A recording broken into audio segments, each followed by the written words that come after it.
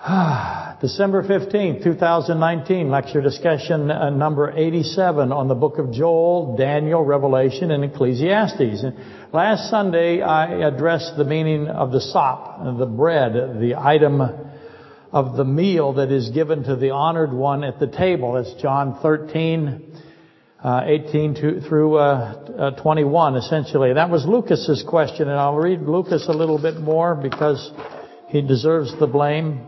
The bread of the sop should certainly connect to the testing of Christ. That again is Matthew 4, Luke 4, Mark 1. But less obvious is the dipping of it. And that was something that he said. And he has asked something quite profound, obviously. And this is an incredible section in the Gospel of John. The dipping of the sop, or the morsel. Your Bible might have it just bread. But I prefer sop or morsel because it sets it apart. And I submit that John contains the most information about it. Though all of the Gospels are necessary to solve the mystery, the mysterious dipping of the sop, the meaning of it. It can't be just arbitrary. This is God who did this. He's sitting there doing this. And John actually elevates it to something of great importance because he assigns it to an event. And assembling the contextual elements is challenging because there's so many. You have to go to all of the Gospels. And for example, and I'm going to leave out a great deal of this, and it's not necessarily going to be in order, so please don't write me again. I seem incongruent. Sometimes by necessity, sometimes because of my agedness. I was going to make the comment before that. I talked to my sister on the phone the other day, and yesterday actually. You won't necessarily know about her. Some of you do. But she's my older sister, Margie. And she has the same heart condition that I have, which tells you that it might be genetic. Hers isn't as severe as mine, but this is severe irrespective of the level that you're dealing with. And her daughter had it, and my older brother, much older brother, also had it. So I'm recognizing that it's going to be quite the journey for me. Anyway, it was a wonderful conversation, and I appreciated it very much, and I always do. Anyway, why I brought that up, I don't know for sure, other than it has affected me as it always does. Matthew 26, 14 through 55. My agedness, that's why I did it. Matthew 20, see, I'm not as bad off as you thought, right there, huh? Matthew 26, 14 through 55 has the meeting of Judas and the chief priests. It has Zechariah 11. This is where the 30 pieces of silver are thrown to the temple potter. Knowing that it is the temple potter that's the Zechariah 11 connection. When Judas does that, he knows why he's doing it. And he has Satan inside of him. And it's all intentional and thoughtful. There's the breaking, if you will, in Zechariah 11, the cutting in two of the staff, the idol, I-D-O-L, shepherd. Matthew includes the Passover. Judas says, Rabbi, is it I? He's quoted in Matthew 26, 14 through 55. Christ says, he who has dipped his hand in the dish with me. So you have the with me involved. The communion is part of this discussion. The cup of Gethsemane, let this cup pass. Judas's farewell kiss. Peter's denial. Just to name a few of the things that you have to assemble in order to find out the meaning of the dipped sop, or the morsel. Mark 14, 10 through 51 has more information on what Judas said. And he has this certain young man that is naked with a linen covering. I have a naked young man with a linen covering. If I just said that, where would you go in the Bible? Hopefully you'd say Genesis 3, yeah. Adam. There's a connection between that certain man following Christ with a linen, eventually nakedness, and Adam. Mark includes Peter being warmed by the fire and this statement of Christ. I will destroy this temple, Christ says. I will destroy this temple made with hands, and within 3 days I will build another made without hands. What does that mean? Do you think you know? What is he talking about? He will destroy this temple. Which temple is that? Is temple or is temple not temple? That's the question. Does it make any sense to anybody besides me?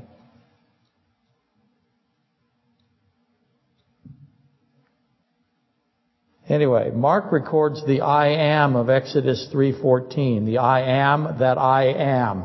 That is what God says at the burning bush with Moses, correct? And Christ constantly references Exodus 3:14. He says, I am that I am. It's always I am. Don't need to add the that I am. But I do, just to make sure you always know that it's Exodus 3:14. Luke 22:1-62 has Satan entering Judas. So does John. So it's necessary. It's very difficult. The Satan man is difficult on its own, but Luke 22:3 is extremely difficult. So I have two places in two Gospels, Luke and John, where Satan enters Judas and the Satan man is before us. Behold, a man will meet you carrying a pitcher of water. Follow him. That connects to the dipped sop. That's a directive. That's an order from Christ, and it's amazing. And then there's the behold, the hand of my deliverer is with me on the table. With me on the table. What does that mean? Is everybody's hand on the table? What does it mean to be with the hand of Christ on the table? Woe to that man, he said, and that's a behold. And also there's the arguing among the disciples as to who is the greatest of the disciples. And Christ has this warning to Peter. He says, Simeon, Simeon. And that tells you that Peter is part of the Simeon prophecy. Simeon, Simeon, Satan has asked for you. When did Satan ask for Peter? When do you think? When was Satan in a place where he could talk to Christ about Peter? Satan has asked for you that he may sift you as wheat. Obviously, Jesus Christ knew Satan was within Judas, and equally obvious, Jesus and Satan Judas were communicating. How long did all of this go? What is the length of time? Always accept that it's likely more time than you are previously inclined to consider. Judas, are you delivering the Son of Man with a kiss? Christ says to him. This is God talking to the Satan man. And he's asking him a question. And God asks a question, right? He's never asking for himself. He's omniscient. Luke 22:51 has Christ saying, permit this as he restores the cut off ear of the servant of the high priest. Permit this. Who's the permit this in that sentence? This is the hearing restored, if you will. And Luke quotes Christ's statement to the Pharisees. Again, this stuff is just mind. It takes so much energy to work your way through it, and it's hardly ever done because why? It takes so much energy. And it's very hard. Christ says this to the Pharisees. When I was with you daily in the temple, you did not try to seize me, but this is your hour, the hour and power of darkness. This is the power of darkness. And again, I left out so much, but hopefully you're getting some idea of the scope of the question that Lucas has given. All of those lead to the meaning of the dipped sop. John 13:26. After Christ gives the dipped sop to Judas, Satan responds, if you want to think of it that way, and I think it's appropriate, and enters Judas, and we have the Satan man, and that's something that Christ sees. Christ would see that, wouldn't he? That's something he saw, but what's the obvious question? Who else saw it? Who else saw Satan enter Judas? John had asked, who is the one who will deliver you to the Pharisees? Who is the one that will identify you to the Pharisees? Notice I didn't say betrayal. I've covered this many times in the past. How do you betray omniscience? So betrayal doesn't fit. The word actually is deliver. And so keep that in mind. I have literally, because I am weird. Bill, the fast made me weird. I have literally gone through my Bible and crossed out all of the betrayals, because I know that you cannot betray an omniscient God. The omniscient God. So John asks, who is the one who's going to deliver you to the Pharisees? Who's the one essentially that's going to identify you? And obviously the Pharisees, as you read the scripture, they could not recognize him. They had great difficulty knowing who he is and who he was and where he's going. He could walk through them, and he did. It's hard to catch somebody that can walk through you. He's had a foundational understanding of quantum mechanics that we can't even imagine. Quantum physics, molecular, the micro level of creation. The Pharisees did not know him. They were blind to him. They couldn't even hear him. And anyway, Jesus tells John that it is Judas, by handing the sop to Judas. And Matthew implies, as I just read to you, that they dipped the sop together. Who holds it with me, he says. And so start to evaluate that. Then Christ says, orders the Satan man, what you do quickly. It's literally, do what you choose to do now. It's an order. Do it now. Don't wait anymore. Now. Go. Why? Why more quickly? Why does the Satan man comply? Well, that's a dumb question. He can't help but comply. And again, there are feast days involved here. This is so funny because Amanda's not here today.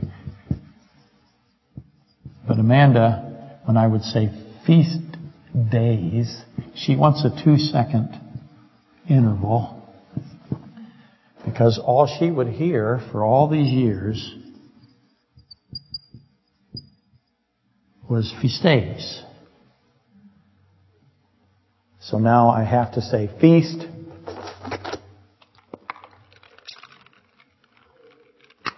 days.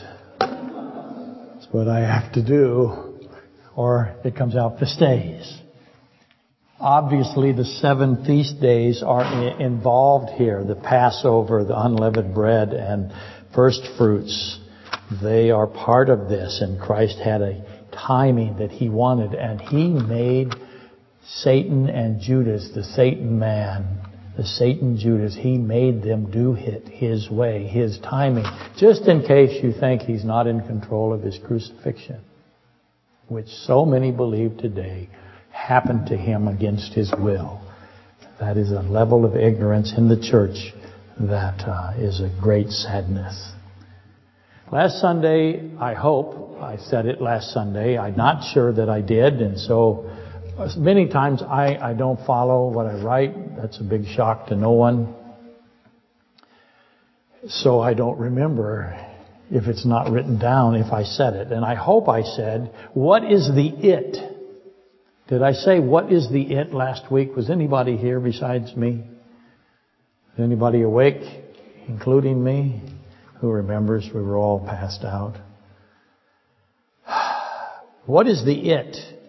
It's the it that comes. There's an it that does come to pass. Christ says, when the it does come to pass, you may believe I am. So he's telling them something is going to come to pass, and he calls it an it. John 3:19. Something will come, and when it comes, notice how I said that. Something. It's a something will come. Something will come, and when it comes, the disciples will believe Christ is the I am that I am of Exodus 3:14, because they'll go, this something did come just exactly as He said it would come. Hopefully that makes sense. Again, that's Moses burning bush, 3:14. Jesus tells His disciples before the it comes to pass, so that when they look back, they'll know. So what is the it? John 3:18. It identifies the it. He even tells them what the it is, so that they'll know that He is the I am that I am. The it is Psalm 41:9. Christ says, He that eats bread with me has lifted up his heel against me. And that is the it that will come. Notice the emphasis in that verse of the heel, because that's very perplexing. That obviously is the seed of the woman, Genesis 3:15. And yet it is saying that someone has lifted up his heel against Christ. Very puzzling. Why does God use this prophecy, Psalm 41:9, the lifting up of the heel? He puts the heel with the bread. I have bread and heel. Because of Genesis 3:15, we might have expected that the it would bruise the heel of the seed of the woman. But Psalm 41:9 says the it lifts up his heel. Why does the it that comes lift up his heel? It almost like he's exposing it. I have the ability because of I was 189.2 pounds. I'm within 9 pounds of wrestling for the state high school title. I can lift up my heel. Look at that. Isn't that amazing? That's pretty much all without a rope and a pulley. But that's not bad. Pulled a hamstring right there, but I'll deal with the pain. Anyway, why it's the lifting up of the heel? You would think it would be bruising the heel of the seed of the woman. And obviously, we're going to have to investigate it. Is he exposing his heel? Or is he going to use his heel as a weapon, kung fu fighter? What's going on here? John 13:21. When Jesus had said these things that I just tried to cover in a weird way. When Jesus said these things about the heel, about the sop, about that comes to pass, He was troubled in His soul and testified and said, I tell you a truth, the truth. One of you will deliver me. Again, recognize this delivering theme that's in the Bible. Because that's what's at play here. The word testified in that verse, followed by I tell you the truth, is a legal procedure, if you will. That's a trial witness context. An oath. He is the judge and the witness simultaneously because He has omniscience and He's infinite. That's another story. I have a piece of carrot in my mouth. Why do I have carrot? Because I can't have pumpkin rolls or cake or anything that's any good ever again.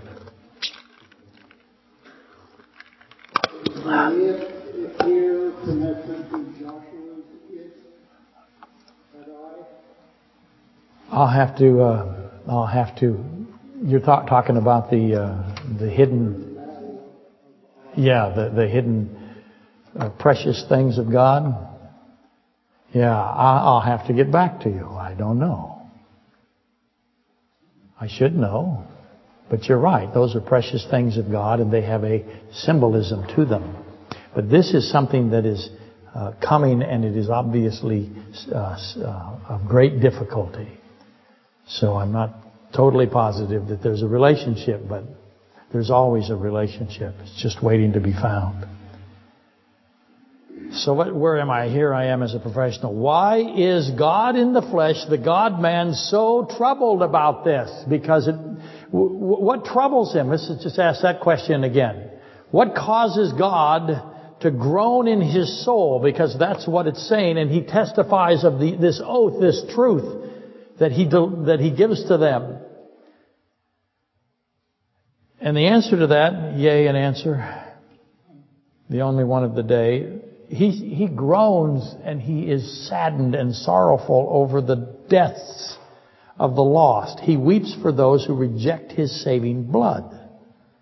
Gethsemane in the cup is Matthew 26:36 through 46. Lazarus' graveyard, John 11:38. The voice from above, Matthew 12:27-28. Hebrews 5:6 and through 11. All of those are illustrative, if you will, are illustrating Christ, God, weeping, as you see also in Genesis 6.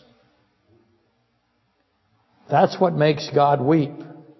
All of those are God himself in the flesh, not willing that any should perish, 2 Peter 3:9. He does not, he never does, he does not weep for himself. Get that out of your vision field. So John 13:21, Christ is troubled for someone who has chosen death as God defines it. That's why he's troubled. He is mourning them. He sees them outside of time, doesn't he? The one who lifts up his heel will perish and has chosen to deliver the only one who can save. And here we have this good from evil, life from death. Those who pursues life and who pursues death? We have some that pursue life and some that pursue death.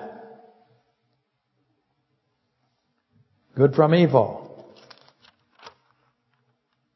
The one who lifts up his heel, the one who will come, the it who will come to pass, has chosen to deliver the only one who has life. The only one who can restore the soul to the body. And he's going to deliver him to the Pharisees. That makes no sense on the surface, but it makes incredible sense below the surface. It is ridiculously complex. Do not settle for the shallow, even though the shallow is important. I want you to reach past the traditional views here, even though they are probably valid. Obviously, the Pharisees cannot kill God. They can't. They think they can because they're what? Stupid. That's why. They're stupid. He's delivering them to the Pharisees precisely because they're stupid. He's not stupid. This is Judas and Satan combined. The Pharisees don't even know who Christ is. They're completely powerless, as are all created things with respect to the omnipotent God. They can't even see Him. They're blind to Him, as I said before. The Pharisees are totally incapable of capturing Christ. But they think they can. And why do they think they can? Because they're stupid. And someone likes them to be stupid. It serves their purpose. Notice how I said that.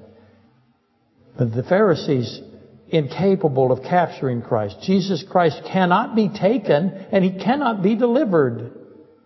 You can't control Him. He's uncontrollable. He cannot be betrayed. He's omniscient. He's outside of time. He's omnipotent. He's omnipresent.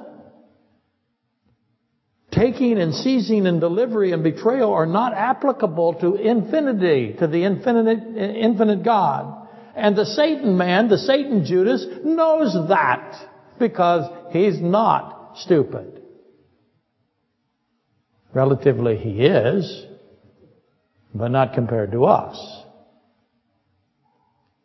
Satan man and Satan Judas know that you cannot deliver, betray, kill, seize, take the infinite God. So what's the point then?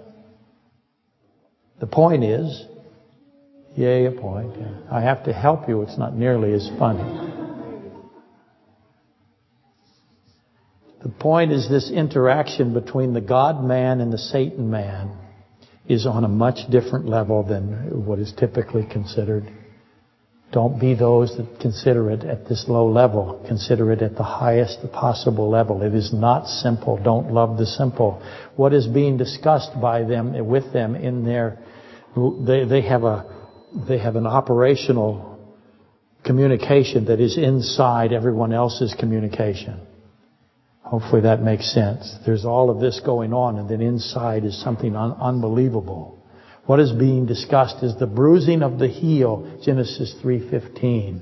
Do not make the common mistake of assigning simplicity to the bruising of the heel. It is far more than you could ever imagine. Okay, anyway, I have the bread and the heel put together. I have the sop, dipped into the soup or the gravy, whatever water,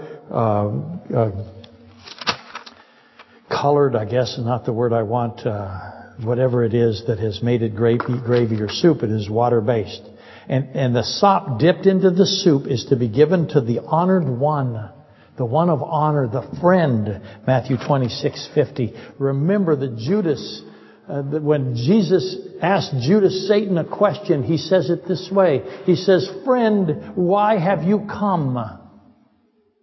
Calls him friend. That connects to the sop because the friend, the honored friend, the beloved friend got the sop dipped.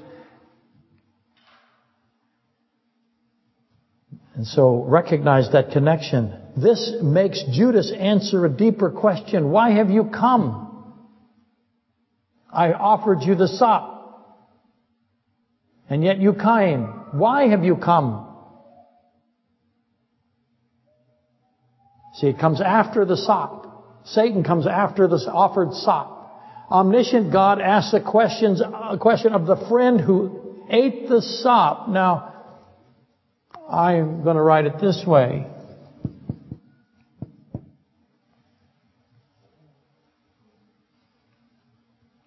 Becomes really important. When I put, let's just jump way ahead, way past page 7 and go completely crazy just because I'll never find my way back. When I write 8 on the board, where am I? I'm at Genesis 3.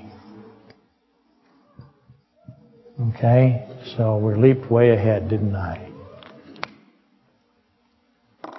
The question is asked immediate in response to Judas Satan's command. In other words, friend, why have you come? Is asked immediately or in response to Judas and Satan. They command that army. That's a huge army, a great multitude. Matthew 26:48. It's huge. And Judas, Satan say this, whomever I kiss, he is the one, seize him. That should have been followed with good luck with that. It's not in the text, but I'm proposing an addendum here. Whomever I kiss, he is the one, seize him. Obviously, the Satan man had no expectation that Christ could be seized. So what did they expect when these idiots tried to seize him? This great multitude, this army. John 18 records Christ pinning the entire great multitude army to the ground, to the dust, by saying, I am that I am. Exodus 3:14. They are in the ground. And he asked them, God asked the multitude army, whom do you seek? And they answer what? Do you know? They answer, Jesus of Nazareth. And they're answering that from the dust. Genesis 2:7, from which their bodies are made. Ecclesiastes 12. They answer Jesus of Nazareth. He corrects them. I have told you that I am. That I am. That's what he says. Which means that he is the infinite God of creation. Keep in mind, the Satan man is also in the dust. The friend who ate the sop ate. It has to be decided, doesn't it? It's assumed that he ate the sop. Did Satan enter him before he ate the sop or after he ate the sop? Figure out your timeline. So far to this point, their calculations, Satan man, Satan, Judas, have been absolutely accurate. It's going exactly as they thought it would. A whole army in the dust in front of the I am that I am. No way they're going to seize this guy.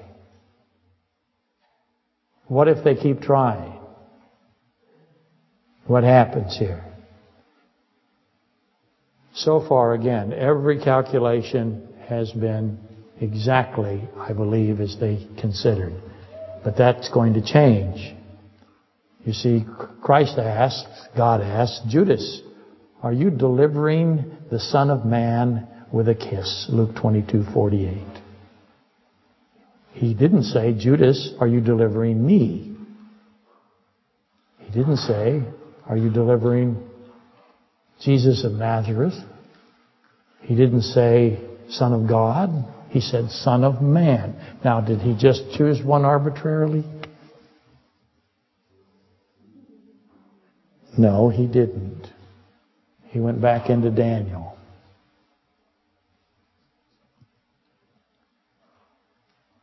Why have you come? Matthew 26:50. Friend, why have you come? Are you delivering the Son of Man with a kiss? Two questions that connect to the sop. Begin analyzing these questions presented to the Satan man from the position that God knows the answer. That's the only way it's ever going to work for you. And anytime you read a question that God asks, whatever you pronounce it nowadays. Miss Kelly told me that when I wrote Chronister, if I didn't have every single letter in there, I would get an F. I got every single letter in there my entire life. This is how people right now sign their name. Miss Kelly hates you. You must have every single letter. And my name, of course, was Stephen.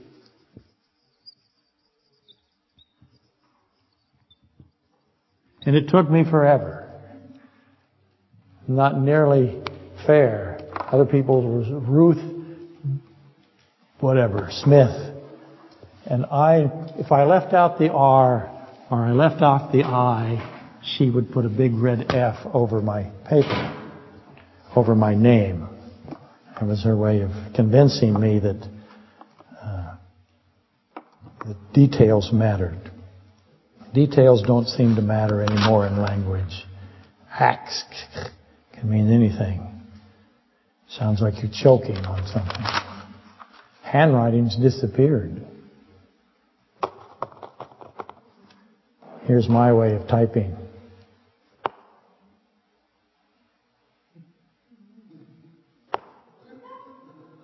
People wonder why it takes me so long to answer their email.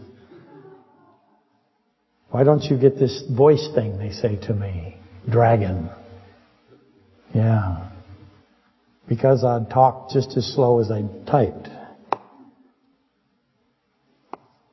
Anyway, analyze these questions. Are you delivering the Son of Man with a kiss? Friend, why have you come?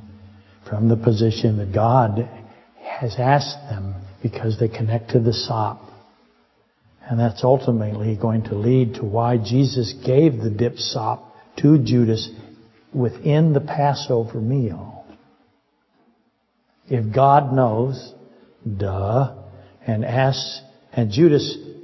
God knows and Judas, Satan knows, why is the question even being spoken aloud? If I know and you know and I know that you know that I know that you know, why would we even say anything? We know. These are two, we have Creator God, infinite God, and we have the Satan man. They don't need to speak aloud to each other. But they do. Who is listening is really the question. Why speak the questions aloud? How loud of a voice are they using here? And if it's not for each other, then who is it for?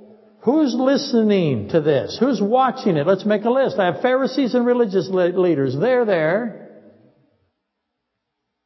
I have the multitude, the army. I have the disciples. Those are the easy ones. Christ and Satan are once again, Matthew 4, Luke 4, Mark 1, they're engaged once again. Who would have an interest? Who saw this the first time it happened? Because now it's happened how many times? It happened at Matthew 4, Luke 4, Mark 1. It happened at Genesis 3. And now it's happening again. And it's going to happen again. Who's watching it? This is obviously Genesis 3:15. It's the bruising of the heel and the crushing of the head. Who besides Eve, Adam, and Satan watched and listened to the trial? Who else was there? Animals? Well, I'm clearly proposing that it is a certainty that the angelic realm has assembled and is close by. Both sides. And their expectation would be that this would be the wounding or the bruising of the heel, followed by the death blow. They would assume, would they not, that this is Genesis 3:15. Didn't happen early, didn't happen with Cain and Abel. Hasn't happened until Matthew 4. Looked like it was going to happen. Didn't happen there. It's going to happen now. We're in Gethsemane. We got an army. We got another army. We got a third army. We got all of these people. Angels. This has got to be the wounding, bruising of the heel, followed by the death blow. And that would explain the kiss. You see, that's how the kiss fits. It's the wounding and the fatal blow as proclaimed at Genesis 3:15. That would be what I would think the logical expectation. But as often is the case in Scripture, the wounding and the death blow are not contemporary, are they? We know that now. They're separated by thousands of years. And that's how the Bible is often written. There's these periods of time in one sentence. Judas would eat the sop, or did he? What have you decided? How many, you can move over to this, the left, my frame of reference. You can move to the bad side of the auditorium where no one sits. Okay, they outnumber the right. If you think that he ate the sop, raise your hand. Left hand. If you think he didn't raise the sop, or eat the sop, don't raise your hand at all. Okay. Are you right about that? What is your calculation? This is Psalm 41:9. It isn't a coincidence that Passover and communion are the context of all of this. So you'll have to read Psalm 41:9 and decide what's going on. Notice also the irony of Judas taking the sop. Because Matthew implies, as I said, that it's hand in hand. So if this were the sop, it is being done like this. I have Judas taking the sop. I have Eve taking the fruit, Genesis 3:6. I have the broken communion bread, don't I? Take, eat, this is my body. Take, take, take. Bread is his body. The choice piece was given to Judas after it was dipped, or before it was dipped. You have to decide, when did the dip happen? By God, it was given. Then at that moment, Satan and Judas combined. Again, you have a timeline. And figure it out. Here is the sop. Here is the sop dipped. Here is Satan, Judas. Where are they? How's it go? Did Judas take the sop and dip the sop with Christ? Did he eat the sop? When did the entering happen? Papers are due on Friday. And Lucas, again, who's to blame for all of this, said in his letter, bread is a common theme in Matthew 4, Luke 4, and John 13, Matthew 26, and it's not a coincidence. In other words, he has put the bread, he has said, there's something about this sop that takes me to the testing of Christ in Matthew 4 and Luke 4. So what exactly did Christ offer to Judas? What is the choice piece of bread?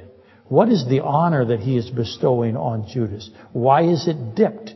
What does the dipping signify beyond the honored guest aspect or the choice morsel? What is Christ saying here? Is he saying, and the angels are witnessing what he's saying to Judas, and Satan is right there. Was it offered to Satan?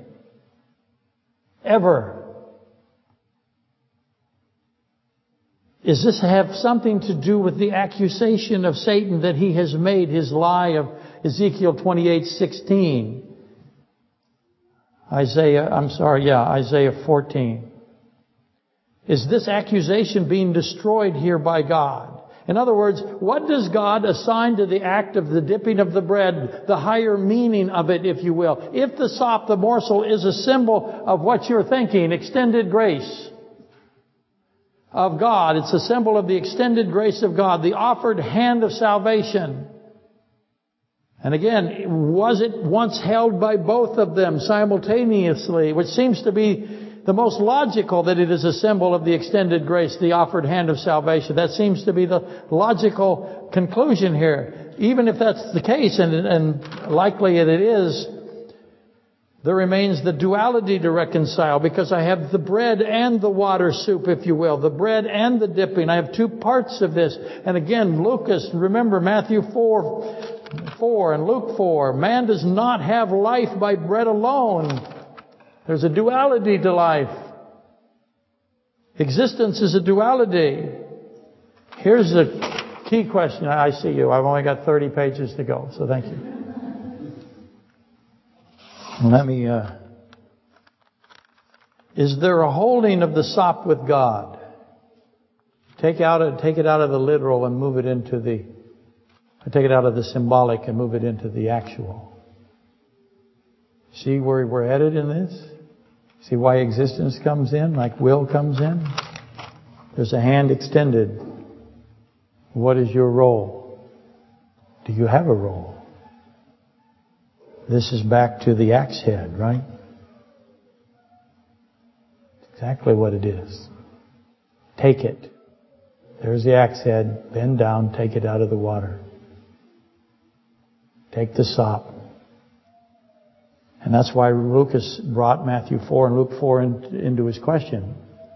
Because he recognized immediately the existence, the definition of existence here. Man shall not live by bread alone, but by every word that comes from the breath of God. Bread and breath. Bread and breath of life is existence. Christ is placing before Judas the issues of Matthew 4, Luke 4, Exodus 17, 1 through 7, and Genesis 3. But he's reversed the roles. Can you see that? Where before it was Satan trying to get Eve to take and eat. Christ is now trying to get Judas to take and eat. One is trying to get Eve to take and eat death. See? And the entire angelic realm is watching, as they always do. One final point, yea, a final point. Before I start today's lecture. Hi, Susie. Hi, Valjo. The body of Moses, Deuteronomy 34:7, had not weakened, his eyesight not reduced, his vitality had not diminished. But yet he dies. Moses is the prophet unto Christ. In other words, Deuteronomy 18:15. He says to Israel, when you want to find the Messiah, look at what I've done, because he's going to replicate it at this level here. He's going to use me. I know that. How did he know that? How would you like your life to be a type of Christ, and everything you do, he does it at this level? Moses knew that was going to happen. He also knew it wasn't going to be everything, but there's going to be some things. Striking the rock twice is incredible because Christ replicates it, right? Most people don't get that very often. Striking the rock once. Where is this striking the rock twice? Anyway, I'm getting off track because I get annoyed. Moses knew he was a type of Christ because God told him he was, and he's the most documented type of Christ in Scripture. And his body is specifically defined in death. Michael stands up and contends with Satan over the body of Moses. As you know, Jude 9, 2 armies form again over that. Something must be the complement in the New Testament. Obviously, Christ's body, Moses' body did not diminish at all, and yet he died. Christ's body does not go to corruption. Psalm 16:10, Acts 2:27. The Holy One, the holy thing, versus the evil thing. The holy thing, Luke 1:35, will not see corruption, will not decay. Moses' body performs a dim portrait of that which is incomprehensible. The body of God dead, but sinless. How can you have death without sin? And therefore, some people will say that it is permeated with sin. You got to figure out Psalm 16:10 then. The Holy One will not go to corruption. The body of God dead, not subjected to disintegration, to putrefaction. That is the mystery of godliness, 1 Timothy 3:16. Anyway, this relationship, Moses' body and Christ's body, is of particular interest and deserves intense investigation, which we shall endeavor to accomplish soon. Soon is a relative term. Okay. How much time do I have left? It says I have 10 minutes. You say I don't. Who is right? You or clocks? Apparently her. Okay, last Sunday was my typical shallow presentation of the 4, some would say 5 if you count the Assyrians, because they would be the 10 lost tribes coming back, right? But this is my 4 groupings of the Jews who will be in the time of Jacob's trouble: Daniel 12:1, Joel 2:11, Jeremiah 37.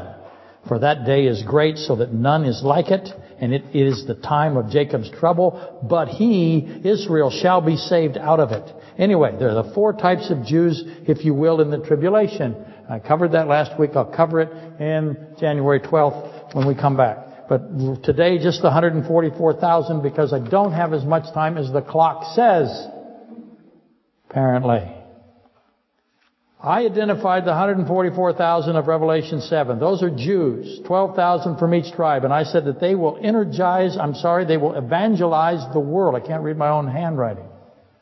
They will evangelize the world. They will fulfill the original assignment, the manifest destiny, when you want to think of it that way, of the nation of Israel. And they will go forth into all the world proclaiming the truths of the I am that I am of Exodus 3:14. That was what they were to do. They refused to do it.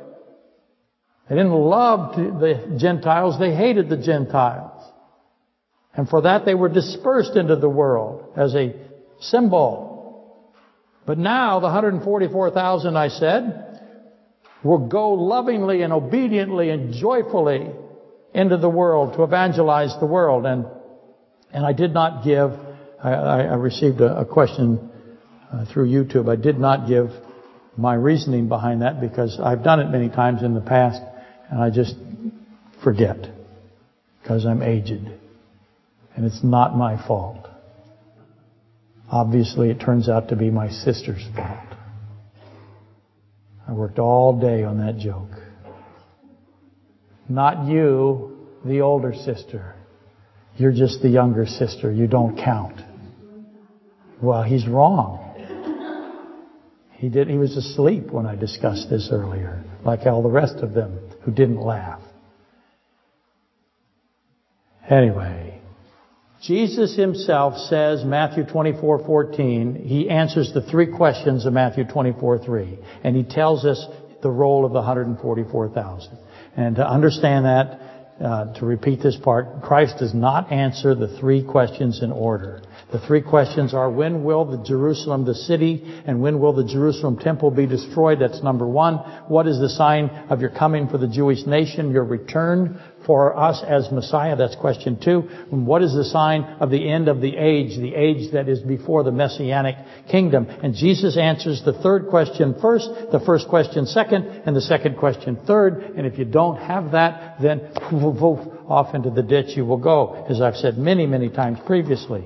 Therefore, Matthew 24:14. He says this, and this gospel will be preached in all of the world as a witness to all of the nations, and then the end shall come. There's your 144,000. It's a tribulational reference. It's a tribulational event. He identifies also the abomination of desolation. And the abduction of the bride eliminates the church from being the one that goes into the world, all of the world, because it's gone. Revelation 4:1, Matthew 25, and 1 Thessalonians 4:16. So that leaves Revelation 7:1 through 17 as the remaining possibility, the 144,000. And so again, it's a tribulational event. Okay, finally, homework assignment. Have to read really fast. Because you're gone. Next week is not a lesson so much as it is a ceremony.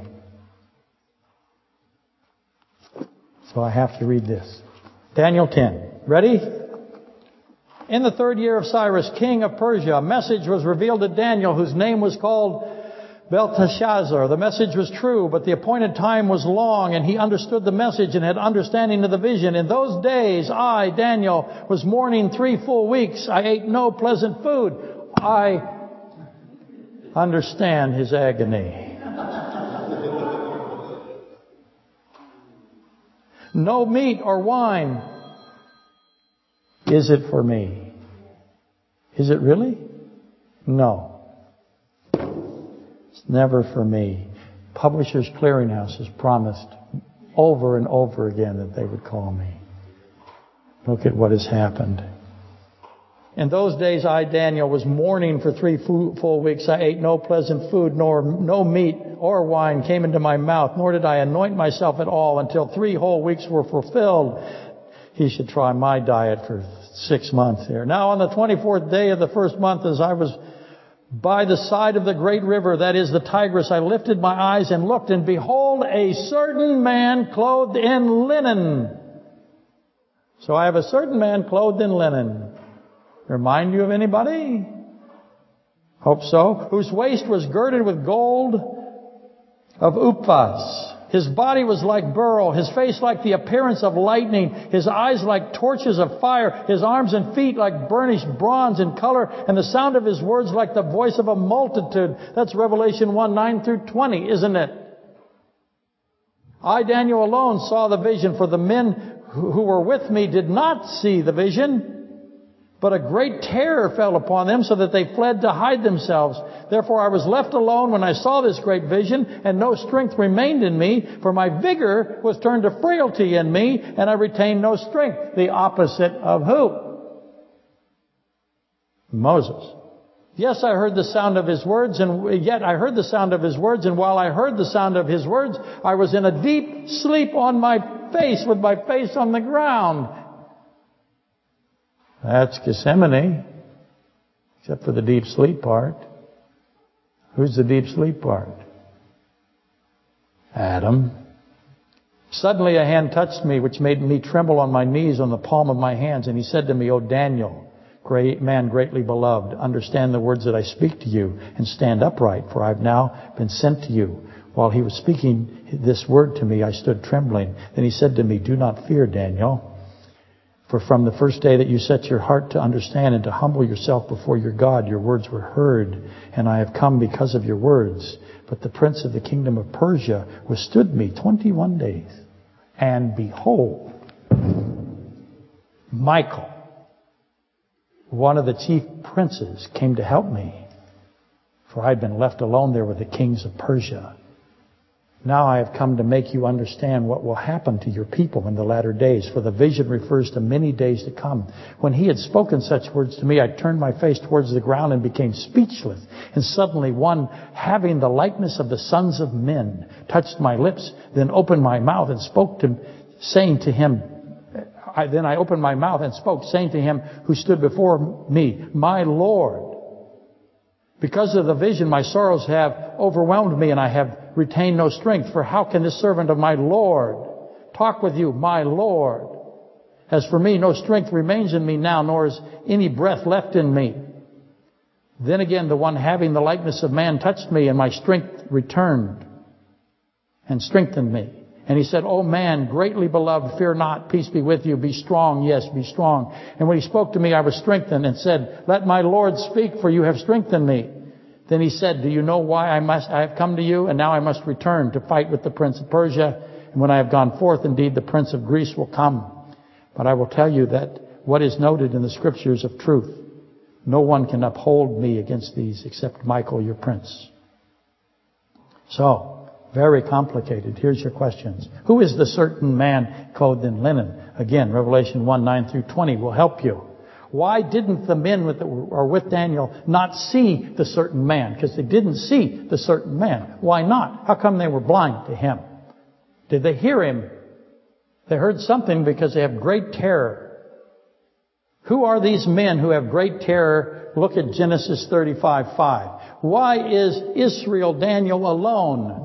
Revelation 4:1, 1 Thessalonians 4:16, without strength. Daniel can hear, but he's in a deep sleep. It's Adam, Genesis 2:21. Is the one who touches Daniel the certain man? Did the certain man touch Daniel, or was there somebody else there? Michael is mentioned. Is he there? If not, who is touching the person? Who is touching the hand who fought Satan's forces for 21 days? Does that sound like Christ to you? If Christ is fighting for 21 days, why is he doing that? Is he tired?